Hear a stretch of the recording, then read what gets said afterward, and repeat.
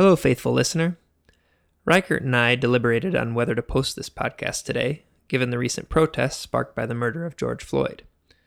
While we certainly don't want to detract from the much-needed attention of the country on police brutality and racial inequality, we decided to continue with our normal posting schedule. While this podcast does not directly confront the issue at hand, we wanted to provide our listeners with content to engage with. Some of our previous episodes deal more directly with race in America.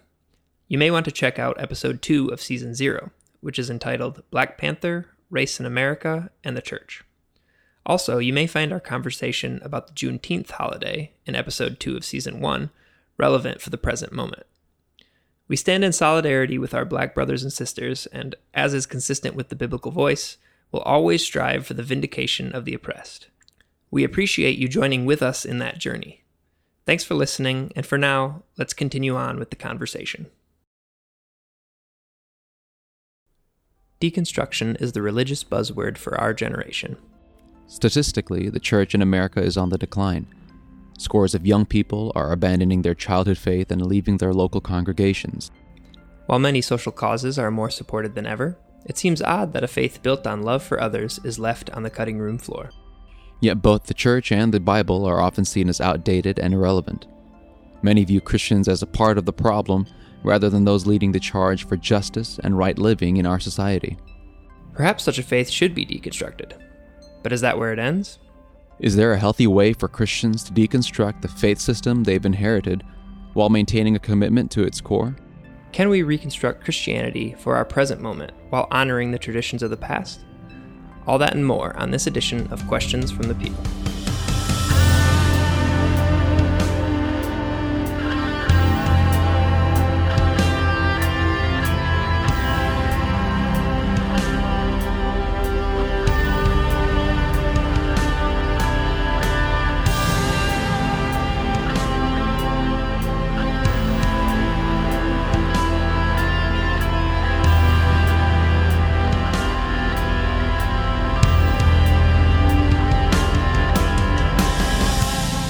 Welcome to Questions from the Pew, the intersection of faith and culture. We're your hosts. I'm Reichert Zalameta. I'm Lucas Manning, and hey, it's great to be here. Yeah, back for another episode. Episode 2. Woo! We're still in lockdown here in Illinois, so that's wonderful. Yeah, some changes though. It seems like elsewhere in the country as well in terms of restrictions being lifted and That's true. what have you. Yeah, I think Illinois is going into stage 3, so that's great. Yeah. Of the Slowly but surely, we're all trying to get back to, life as it was, right, or as close to it, I guess. Right. Yeah. So that's great. Cool. I guess today we're talking about specifically why are young people leaving the church, and kind of looking at kind of like the deconstruction and reconstruction that a lot of people are going through with the Christian faith, specifically in like America, but elsewhere as well. Right. Yeah, and broadly speaking, just that whole process, like you said, of deconstruction and trying to reconstruct something out of a lot of times what ends up being the shattered remains of what used to be people's faith. So, yeah. Yeah, totally. And I think, I guess a good place to start is with stats. There's too many stats to quote. I don't think we really need stats to prove to our listeners that. Yeah, I think there's enough anecdotal stuff. Yeah, exactly. To show the decline. But Gallup talks about a sharp decline in the past 2 decades of church attendance. Christianity Today has multiple things just talking about this decline of churchgoers in the pew. We're not going to spend too much time there, but this connects a little bit to our podcast last time about evangelicalism, whether it's useful, whether people identify with the term. Kind of anecdotally about, people kind of leaving the faith or the decline of Christianity in America. just recently the lead singer, who was not the original lead singer, but the, I guess, second lead singer I think so. Of the group Hawk Nelson, he kind of like renounced his faith or said he didn't believe in God. Yeah, and he said, like, in his post, he did a little Instagram post, but he said, like, it wasn't that he was like lying as he was, as they were doing like Christian songs, obviously. It was just that he said that he was pulling at the threads of a sweater just for years until he realized, there's no sweater left at one point. So yeah, I mean, this is kind of a thing that's been happening. Yeah, and I'd say that. Oh, sorry, I was going to say that that metaphor that he uses, I think, is a lot of the same kind of sentiment that people who do end up leaving the church. I think that's the same type of feeling that they have, right? It's like a slow, almost drawn out process. It's never just a one event that led them to walk away from the faith. It's more of a gradual decline. Yeah. Some even say like it's logistical, so they'll just go off to college. They just won't find a church, and then they realize they don't really need a church, and then they're just no longer in the church. Right. And maybe they don't call themselves Christians too. Who knows? One kind of interesting thing here that we'll cue in on is Barna did some research. Good old Barna, always just doing some great research for the church. Anyway, and they polled in various different polls younger people who had left the church, and kind of they found 6 primary reasons that people were leaving the church. So the first reason is that church seems overprotective. So in a lot of the young people's experience, Christians demonize things that are outside the church, and they kind of ignore or are afraid of things like in the real world. The second thing, and I'll kind of give a little summary as I'm going through the points. So the way I kind of summarize that is that the church is family friendly and isolationist. The second point is that teens and 20-somethings experience of Christianity is shallow. So, I mean, that just comes down to, they haven't connected to the church. A lot of them said, like, church is boring. It doesn't engage with their interests, or, like, it's not clearly taught. And how I'm summarizing that is I'm saying church is irrelevant. So 1 was family friendly and isolationist. 2 is irrelevant. 3, the churches can come across as antagonistic to science. I think that one's pretty self-explanatory. There's this idea that the Bible is at odds with science in a couple different aspects, maybe specifically with Genesis 1, but in other places as well. So young Christians are unsatisfied with how the church has I guess, addressed the scientific revolution, I guess. Yeah, exactly. Defined that relationship between faith and science. So for that, how I'm summarizing that is that the church is ignorant. So family friendly, 1, 2, irrelevant, 3, ignorant. 4, the church experiences of these young people related to sexuality are often simplistic or judgmental. I mean I guess like the backlash of purity culture. I know growing up, I had like the purity culture like curriculum or whatever. It's called True Love Waits, which with that, like, I think the church used the tools that was available to them. So I don't think it's like malicious by any means, but I think it was unsatisfactory for some. For a lot of young people. Anyway, so for that, number 4, my summary is church is unforgiving. So 1, I'm going to keep going through these. So we're going to get them in your head. 1, church is family friendly. 2, church is irrelevant. 3, church is ignorant. 4, the church is unforgiving. The 5th reason is that they wrestle with the exclusive nature of Christianity.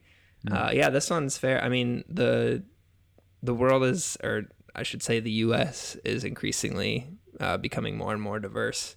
Actually reflecting, I guess, Asia in that way, where there's multiple perspectives that live together instead of kind of one dominant Christianity. Yeah, and it seems like the church's ability to engage with that has been, I guess, less than optimal for younger Christians. So that one, number 5, I said the church is blind to diversity. So 1, church is family friendly. 2, church is irrelevant. 3, church is ignorant. 4, church is unforgiving. And 5, the church is blind to diversity. And then the last reason, number 6, is that the church feels unfriendly to those who doubt. So I mean, that might be more of a generational thing, Right. But it might just be more of just a young person thing where we're asking questions, Right. coming into our own, and there might not necessarily seem like there's a place for that. And the nature of doubt is, especially with the Christian faith, right, is it's cyclical a lot of times. It's I mean, the old adage, I mean, it's from the Bible, there's nothing new under the sun. Right, it is what comes to mind. It's like there are rehashings and tweakings and nuancing of the same basic doubts that people have, the same basic questions that people have regarding faith, the Bible, how we relate to God, that sort of thing. Yeah. Even in Hawk Nelson, like we were talking earlier, the lead singer to Hawk Nelson, like the reasons he cited for kind of leaving the faith, or like the questions he had, it was just basically the problem of evil. And if you don't know what that is, if our viewers don't know, basically it's just, if God is all good and God is all powerful, then like how can evil exist? So like that was one. It's either he doesn't care or he's not powerful like we thought. Right. He's either not all powerful, right, or not all good. Right. So yeah, like he just like cited that and like the hell question of like whether people go to hell, that kind of thing. Yeah. So Which is interesting because they're not new questions, right? Right. And it's not like the Bible doesn't offer answers to it. I've heard some people reacting to that, to his, I guess, coming out as a non-believer. But again, it's not, they're not questions that the Bible shies from. More so, it's almost as if he doesn't like the answer. And I'll broaden it even. A lot of people who walk away from the faith don't like the answer the Bible gives. Or maybe they feel like it's an incomplete answer, sort of thing, Yeah, definitely. Yeah, I mean, we'll talk about these 6 a little bit more later. I'll do a quick one final summary here. There's 6 reasons. The first is that church is family friendly and isolationist. The second is church is irrelevant. Third, church is ignorant. Fourth, church is unforgiving. Fifth, the church is blind to diversity. And 6, the church is a monologue, is how I'm summarizing essentially the doubt, inability to engage with doubt. But yeah, so obviously, maybe you're listening to this and none of these resonate with you, but I'm willing to bet that if you're, probably in our age group, maybe a little older or a little younger, I mean, I know I've had these complaints at the church myself. You know what I mean? Maybe all of them at one point. But yeah, so I think they resonate like pretty clearly with our age group. Yeah. And I think a little bit of the problem is that we're frozen as a church. I think, like, for instance, like the Billy Graham revivals, like those were great. And like, a lot of my like older generation, or a lot of the older folks at church, like remember those things. And like, that's like the Christianity they're like functioning off of, which is great. But the problem is we've frozen it there. Yeah. That movement, that season of at least the American church had its use, if I can put it almost in a crass way, but it was useful, right? Because it was a pendulum swing to the other direction from the Industrial Revolution, where men went off to work in the factories, women stayed home and cared for their children. They're the ones who taught them not only their academic education, but also their religious education. And so for the longest time during that season, that's when religion became quote unquote a more of a female thing. Like men don't need religion, and so the swing to that was, I think, the revival era, where you see massive families come out, and religion became less of a just a female thing, a thing for mothers to take care of, but it was also for men to take seriously as well. So I definitely wouldn't say that it was useless. It definitely brought a whole demographic back into the church that was being lost at that point. Yeah, no, I think that's a great point. Yeah, I mean, they were within its context. That stuff was great and needed. It was a fresh, I guess, like, what's the word? Manifestation, I guess, or a fresh like interpretation of what it means to be a Christian in that context. You know what I mean? And so like, that's great. It makes sense.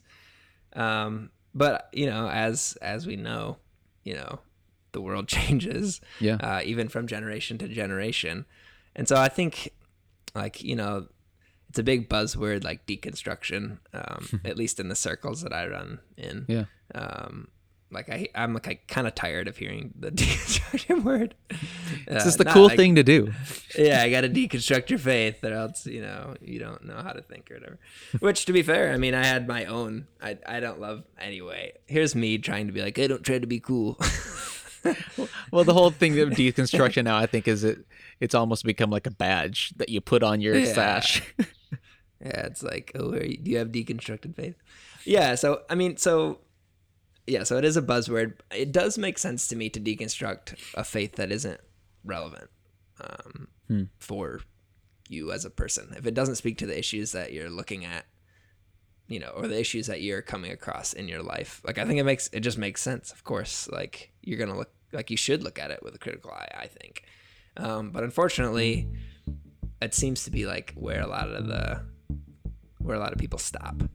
So I think, what we're going to talk about in just a bit is just a good way to continue the work of deconstruction by reconstructing. But we'll get into that a little bit later.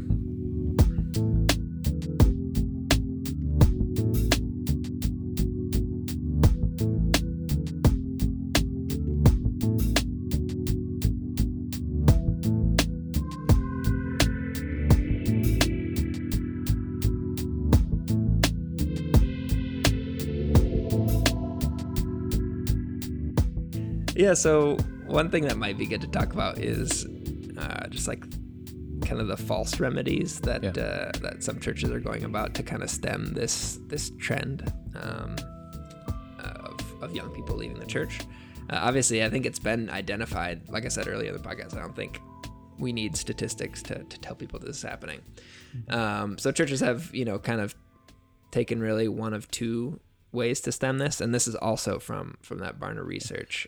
And sorry, just to preface this part of the conversation, I think by false remedies, we're not saying that the church leaders are meaningfully trying to put forth these solutions, and almost, I guess, expecting them to work. I think it's an honest attempt to answer and address questions and address the flocks of young people leaving, but it is false in the sense that it doesn't actually address the questions people have or the itch that is being felt by these young people or people in general, I guess, leaving the church. So it's false in that sense.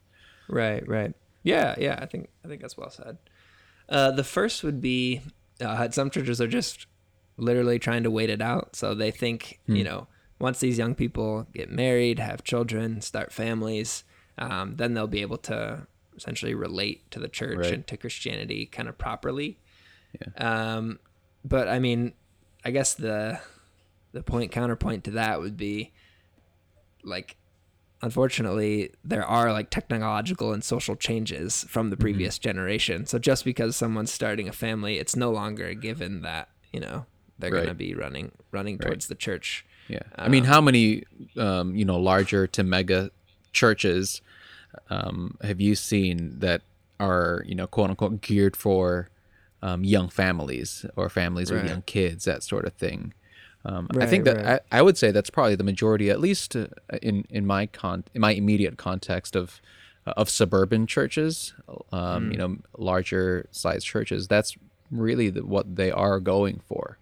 And there seems to be a disconnect there, though, because it's like for the people who do go back as families, it's almost that whole idea of cultural Christianity sort of thing. Well, it's a Sunday morning. It's what families do. It provides a cohesion, within the family unit, that sort of thing. I guess we'll go to church, Right. sort of thing. Right, That's how I right. was raised before I walked away.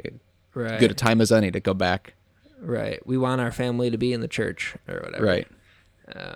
Yeah, which, I don't, not an entirely horrible sentiment, but God can definitely just- use that for sure. yeah, but just not really working with our generation, at least according to Barna.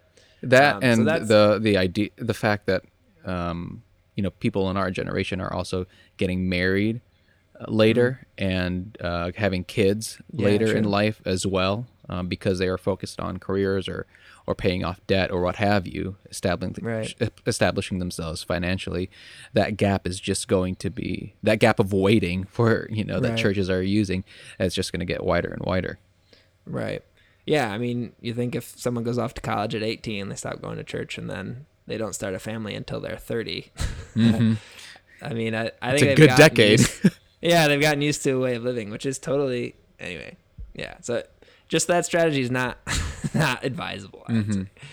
And then kind of the second, I guess, way that churches have tried to deal with this is like this being like relevant, quote unquote. Buzzword. And I think it's just another buzzword, good old buzzwords. And yeah, with this, it's just kind of trying to cater to like the young preference of like, how there's coffee shops everywhere and like extravagant worship and like perfect programming. There's no awkward silences. I don't know how church was like for you, but there was tons of awkward silences in that service when I was growing up. It's like, is somebody supposed to be talking or why are we all sitting here? Anyway, so I mean, the funny thing is, I like some of these things. I like being a guitarist too. I guess church guitarist. I love like perfect programming, and when things like aren't like going well, I'm like ripping my hair out. It's like, I know. Whenever I hear silence, it's just all right. Come on, let's go. Let's go. What's happening? Who dropped the ball is what I think. Yeah. Anyway, so not that stuff is bad in and of itself. Right.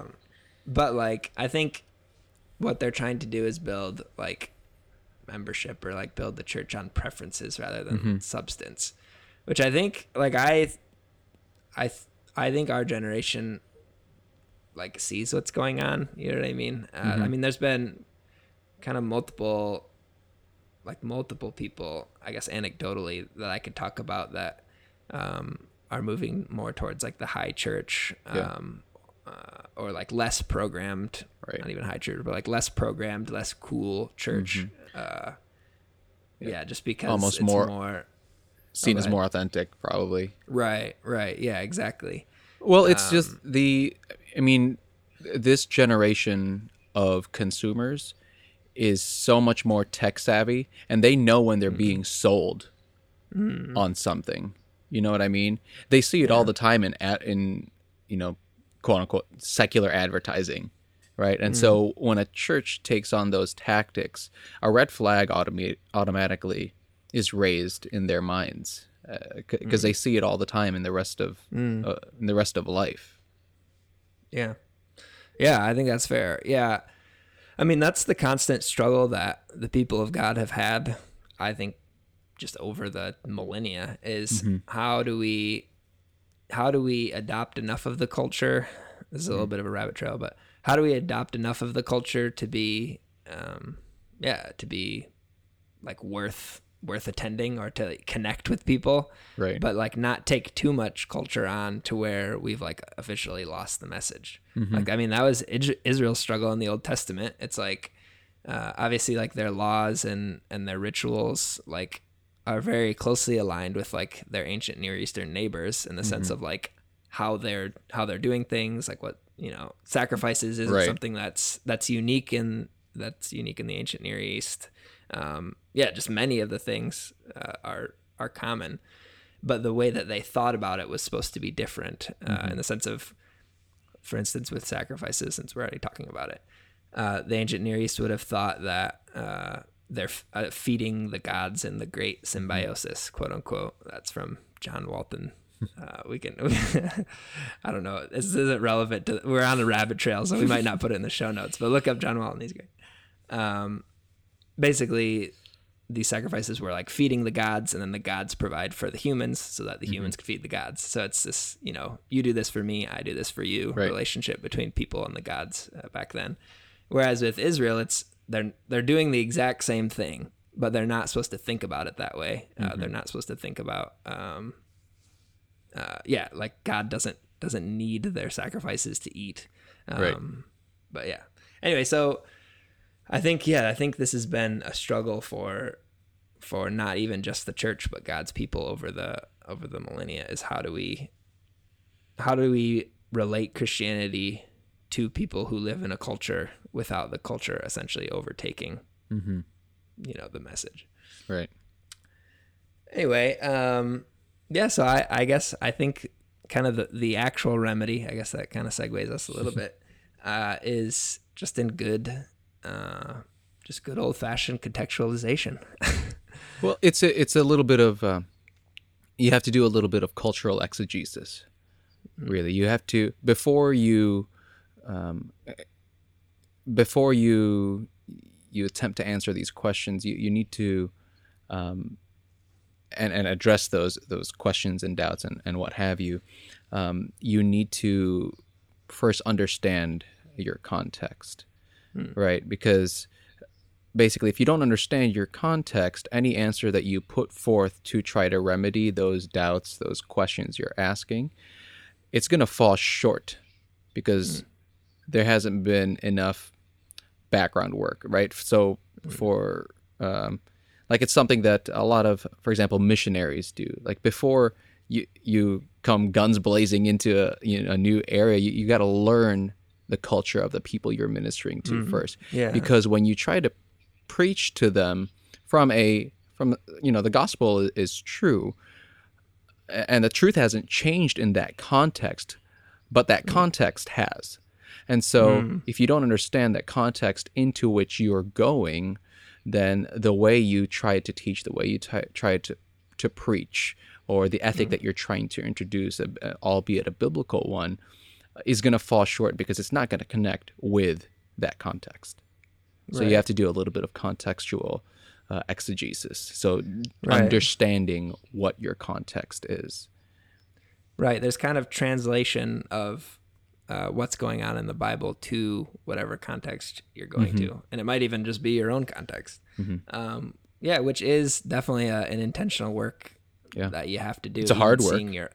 Seeing your own cultural, milieu. Right. But yeah, and I think we talked about the hermeneutical circle a little bit last podcast, but we'll talk about it here too. I think it's a big part of how to contextualize well, or it's a good way, I guess, to plot where you're at within kind of the contextualization enterprise. And I think kind of what you were talking about even before of applying kind of the universal truths that we find in the scriptures to a context. And I think there's a difference between like learning theology and doing theology. Even like with the example you gave of like missionaries, obviously missionaries are great, but sometimes they can fall into that trap of just teaching whichever, whatever culture they go to, just teaching them the theology that they've already written versus like teaching the people to do theology within their context. Yeah. I mean, that's you see that all the time in missionary history, right? When Japan, that's the reason why Japan opened up and then closed down again, because eventually, because that was the approach that missionaries took. And a lot of times missionaries were the first wave before the rest of the empire from the country that they came from came in and kind of overtook it. It's a whole other can of worms. Right. But they became associated with each other, right? And that partly was to blame. Part of that was because of their approach of how, like what you were saying, they were just teaching theology instead of teaching the people how to do and how to think theologically. Yeah, and I think it's an important distinction to make. And in that sense, like our faith should never be settled. Right. Yeah, just because of the changing nature of culture and just reality, I guess. Obviously, there's persistent aspects of the faith. If Christ isn't divine, and however your culture understands divinity, something's wrong. But that is to say, like, it might look different.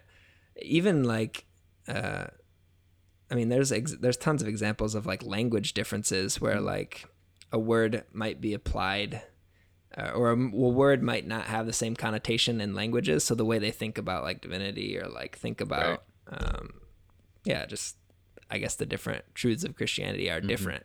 I think that scares a lot of us here in the West because we're like, but then they like won't get it right. And so I think once again, that's another can of worms. But I think Christianity is a wide enough, wide enough net to encompass like some of these different ways of viewing. I think too that betrays the lack of trust in the Holy Spirit, right? To guide you into truth as you're interpreting the whole idea of illumination as you're reading Scripture, right? Because you can read the words of Scripture, but it doesn't change you. It's the Holy Spirit who opens the eyes of your heart, quote unquote, to see the truth in the text. It's definitely where the Assemblies of God can help us Baptists here. Those are our backgrounds, folks. Yes. Yeah. I think one kind of example of this, and this is going to be very, very much so broad strokes, is like Latino liberation theology, in the sense that it was an attempt to essentially relocate where theology was done, rather instead of the academy or like with the educated elites. The goal of it, once again broad strokes, was to like put the Bible in the populace's hand, like in the common people's hand, and let them do theology from where they are. Their attempts to get at what we're doing, I don't know if they like work necessarily. For instance, liberation theology didn't really, for the most part, liberation theology was like an enterprise in academia. Like it never really made it down to the actual people on the ground. But I think it's still like a good attempt. And there was a lot of history, obviously, in Latin America. Sure. This happened at, I want to say like the 70s. A lot of socio-political stuff. Yeah, exactly. So, right. And they're trying to reconcile, like guerrilla warfare and like all these things with obviously their faith. Yeah. And so I think that's like what needs to be done. Like it won't always be pretty, but like I think doing that is necessary. And in a way, like learning theology, like we were saying, just like learning just having a pastor or someone, teach you the points of theology. It's not a bad thing. It can be helpful. It's kind of like an exercise in historical theology. So, this is what the church has believed, right. Which can be a good thing. But I think, we need to, I guess, ask, what is the Bible saying to my context? And not reading my context back in the Bible, because when we do that, it gets into all kinds of problems. But understanding that those two are intertwined, and they should be, right? Because the Bible should speak into my context, right? I think historically that's been, what you were just talking about has been the case, because just take a look at the Protestant Reformation, right? It's the whole church structure of the Catholic Church at that point was to safeguard against heresy, wrong interpretation of the text, and wrong theologizing. and obviously that went to an extreme, an unhealthy extreme. And the whole Protestant Reformation was a move back to every man can interpret Scripture. Every man should be able to read Scripture for his own, that sort of thing. And that still resonates with us today, right? But I think there's always a fear of, there's always that fear of heresy and wrongful and wrong interpretation of the text. And so there will always be those, I don't want to say power structures, but safeguards, and they end up eventually becoming those power structures that need to be checked and sometimes need to be torn down. And you see those in movements like liberation theology, or, for example, the Protestant Reformation, and that sort of thing. But I think those big revolutions in terms of theology can be the hurt and pain that comes along with that. It can be avoided in large part if those checks and, I guess, checks and balances happen, not incrementally, but if they're addressed as they come instead of letting them build up, I guess is a good way to say it. Yeah, I think that's good. I think one thing is that, so we just talked about the hermeneutical circle as helping us contextualize, which maybe I should explain the circle. I guess I haven't explained it in this one. We explained it last podcast. But basically it's just, obviously if you envision a circle, at the top is kind of the resting point, which is, just, being content with your religious system, and, feeds into like viewing the world, social political view of the world. If we go around the circle towards the right, something happens, or our eyes are open to something in the world that causes us to doubt why our religious viewpoint doesn't handle this, or maybe we don't think it's adequate enough. So there becomes ideological doubt that turns into religious doubt. We kind of keep going down to the bottom of the circle, clockwise around the circle to the bottom. And that's theological doubt. So, okay, like my religious system couldn't explain this. Like, what about God? And how does he fit into this? Keep going to the left is kind of, I guess, my favorite place in the circle, which is learning to have a new hermeneutic of the Bible. So a new way of understanding, a new way of interpreting the Bible that connects with your context. Obviously, like as you were saying, also within orthodoxy, or within the traditional beliefs of the church, but also, contextualized. So that's what we mean when we talk about kind of the hermeneutical circle. And really, it's about doing theology versus just learning or absorbing theology. Yeah. So hermeneutical circle is great. I think the other aspect of contextualization that we need desperately is interpretive depth. Is without like a thorough understanding of the Bible and its context, we'll just default a lot of times to what like the majority theology is. Christians are really good at essentially, or I guess I should say humans are just great at confirmation bias. So when we see something, we load it into our pattern or our belief set that we already have, and then we stick it into categories. So even if something doesn't fit well within our categories, we'll still find a way to Jimmy rig it in there. Yeah. So if we don't have interpretive depth, it's not going to work. Yeah. So that's where, I think, a lot of people say, like, I'll just learn, I'll trust, the scholars, the pastors, which I think that's fair. Obviously, everyone does not have the time or the energy to get into these things in depth. But at the same time, just the more lay people and pastors who can practice interpretive nuance, I just think the more enriched the church will be.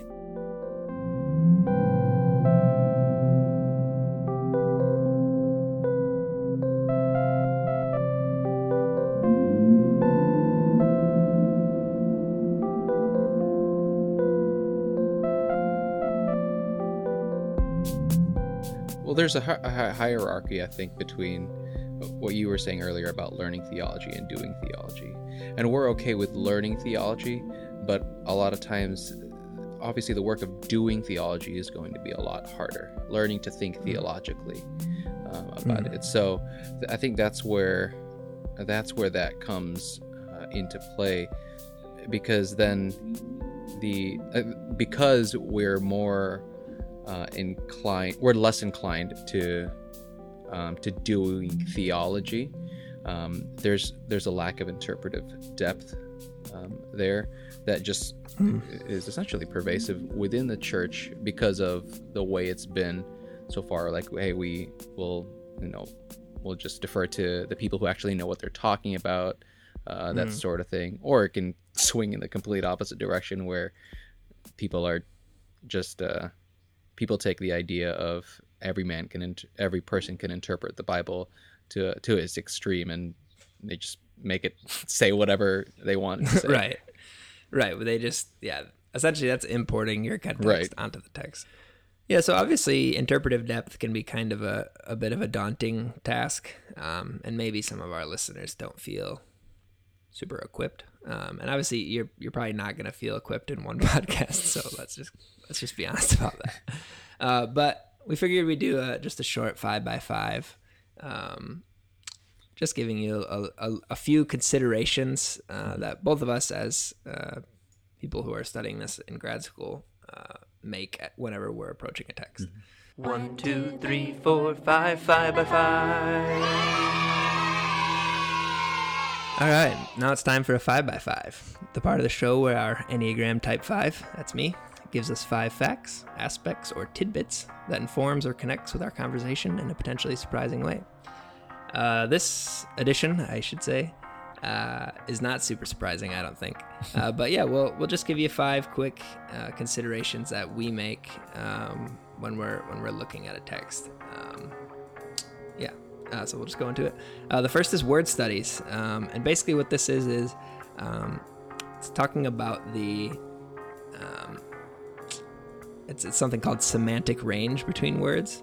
So essentially, and some of our listeners may know if they are bilingual, there's no 2 words in different languages that share the exact same, group of meanings. Right.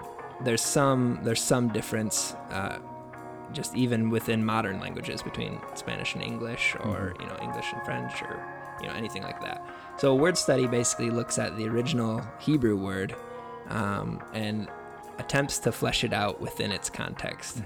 So like when it says in the Bible, vengeance belongs to the Lord, or vengeance is mine, says the Lord. We understand vengeance as like a revenge, a kind of emotionally like reckless, just like over the top type of emotion. Whereas within is the Hebrew word actually give those same connotations, the same baggage that the English word vengeance has in our language. So that's kind of what a word study is. The danger with word studies is thinking that you can pick any of the range of meanings of a Hebrew word, and it can mean that in that particular context or in that particular usage.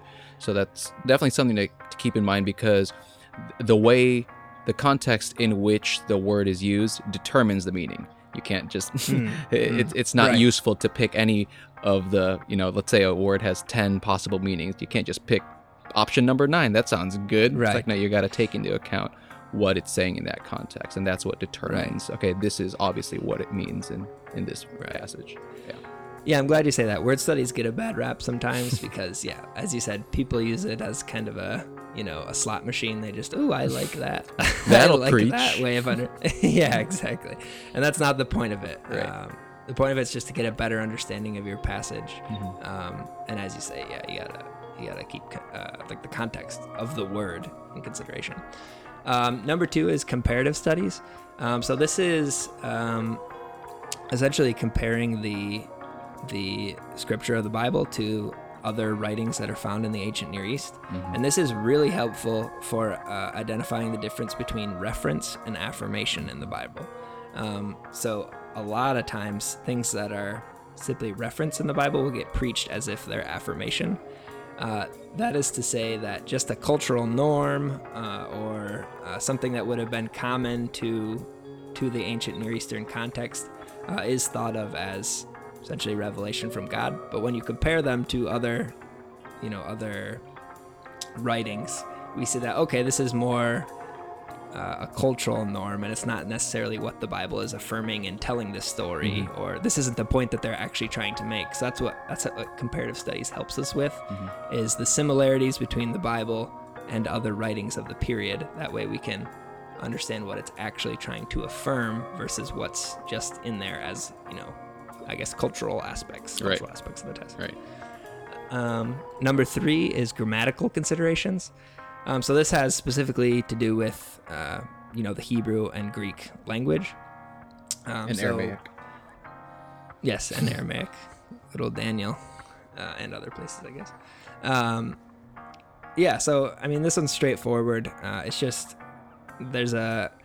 as my Greek teacher, Dr. Sauer, once said, it's like pulling off kind of a translucent sheet off of the scriptures. It just gives a clearer view when you can understand it in its actual original language. Sentences aren't formed the same way they are in English as they are in Hebrew, Greek, or Aramaic. An idea that's pretty clear in the original language might not necessarily be clear when it's translated to English. Right. Number 4 is just the historical background and setting. Obviously, this is just really needed. You wouldn't read a newspaper, from now without looking at current events. I guess newspapers. We don't even read newspapers anymore. But you wouldn't read a news article online, and if you didn't understand the events that were going on, not that the Bible contains any news articles. That's not a genre that they're familiar with. But that is to say, you need to know the historical background and setting to understand what's being said. Right. And then lastly, number 5 is just canonical connections. So how can this passage relate to other portions of Scripture? There's multiple ways that people will do this. You got to be careful not to load later theological concepts, especially from the New Testament, back onto the Old Testament. But you can say this is how the New Testament is using this Old Testament passage, just kind of see the themes and the threads that are woven throughout throughout Scripture and connecting your passage to those things. So that's just a very quick crash course in biblical hermeneutics for anybody who wanted it. That's what I use my 5x5 for today. I'll also have if you want to know more about these things, there's a very good academic but also accessible book by Janine Brown called Scripture as Communication, which is really good. We'll put a link in the show notes, and you can check out more there. So to wrap up, I guess we'll kind of connect this back to the kind of 6 reasons we've been talking about from the Barna Group. Yeah. Perhaps kind of a good way to start answering these questions we've kind of been posing. Yeah, kind of a practical way to move forward, hopefully. Yeah, so the first thing that we talked about is that the church is family-friendly and isolationist. So I think, with, good contextualization, we don't need to shy away from risk. The Bible doesn't shy away from the risk associated with the full range of the human experience. Right. Neither should we. The second one is that the church is irrelevant. Once again, I think good contextualization struggles with the questions that are being asked in that context. Embrace the struggle. There's a lot of questions the Bible doesn't necessarily answer that we might be asking. That's true. That the ancient context just wasn't concerned with, for instance, physical origins or other questions that we're asking.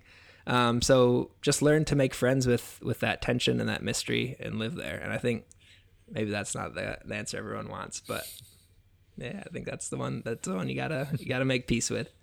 Number 3 was that church is ignorant.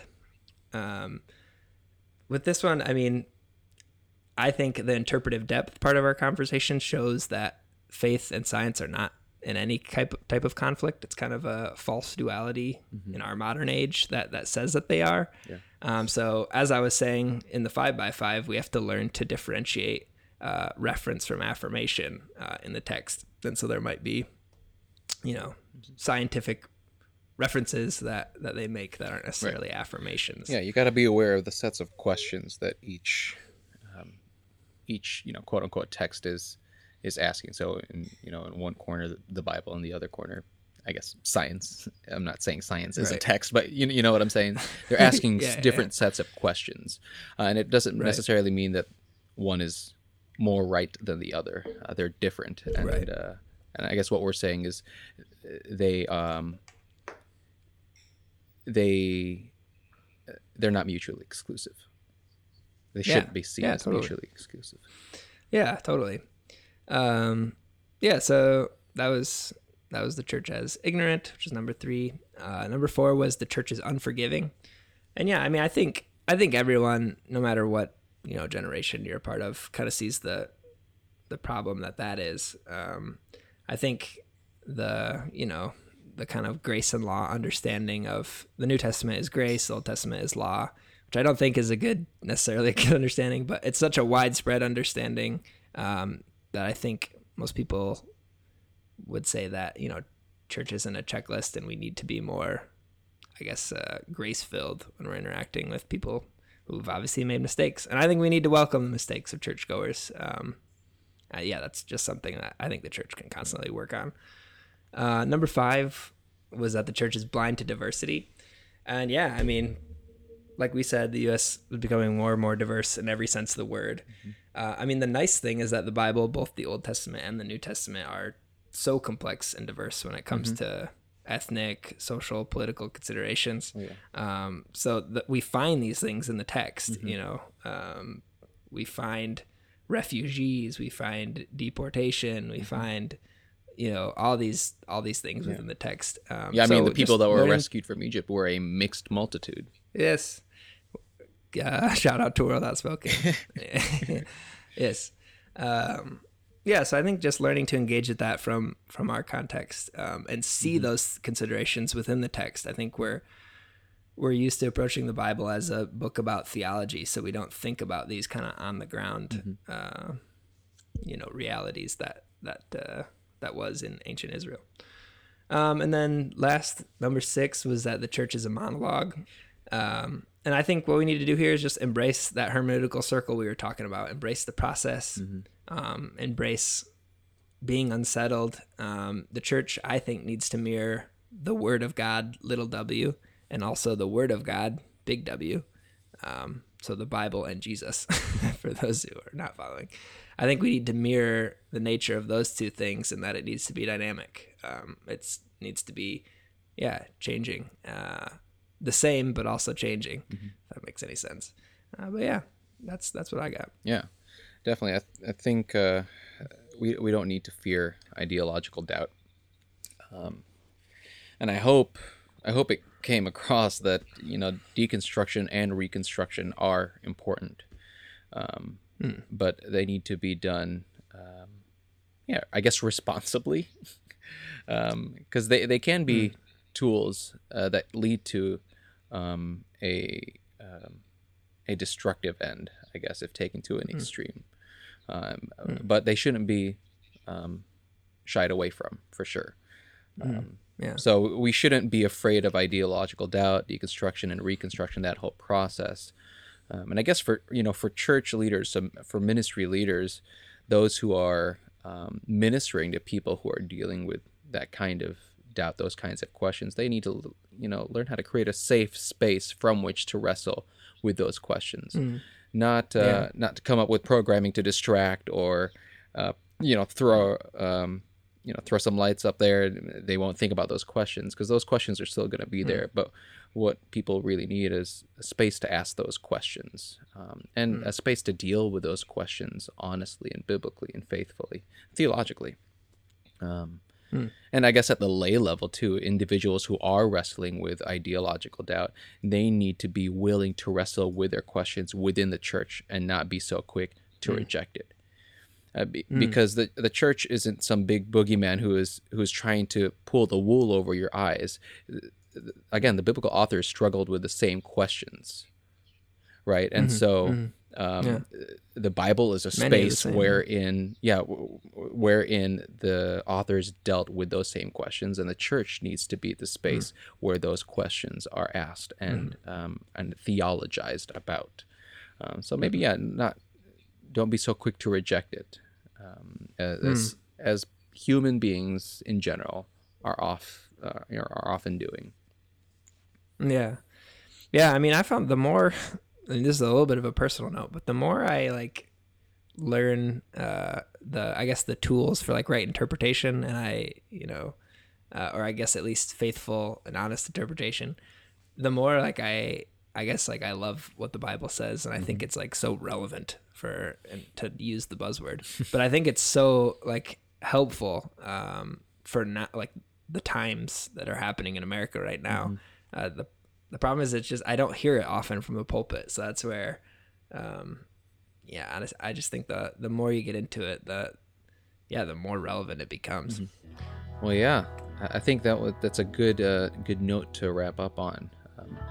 You listener, thank you for tuning in. Thanks for listening to another episode of Questions from the Pew. Yeah. You can find us on Patreon.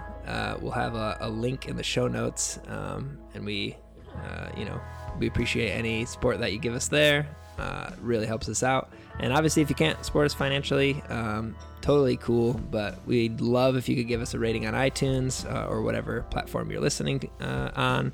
That will definitely just help others find our podcast. And we'd appreciate that. Yeah. Please go ahead and comment and ask questions. Definitely interact with our conversation here. Leave us a short voice message or even a text message at 312-725-2995, and we'll put that in the show notes as well. This has been Questions from the Pew, a World Outspoken podcast. To learn more about World Outspoken and its mission to prepare the Mestizo Church for cultural change, visit www.worldoutspoken.com.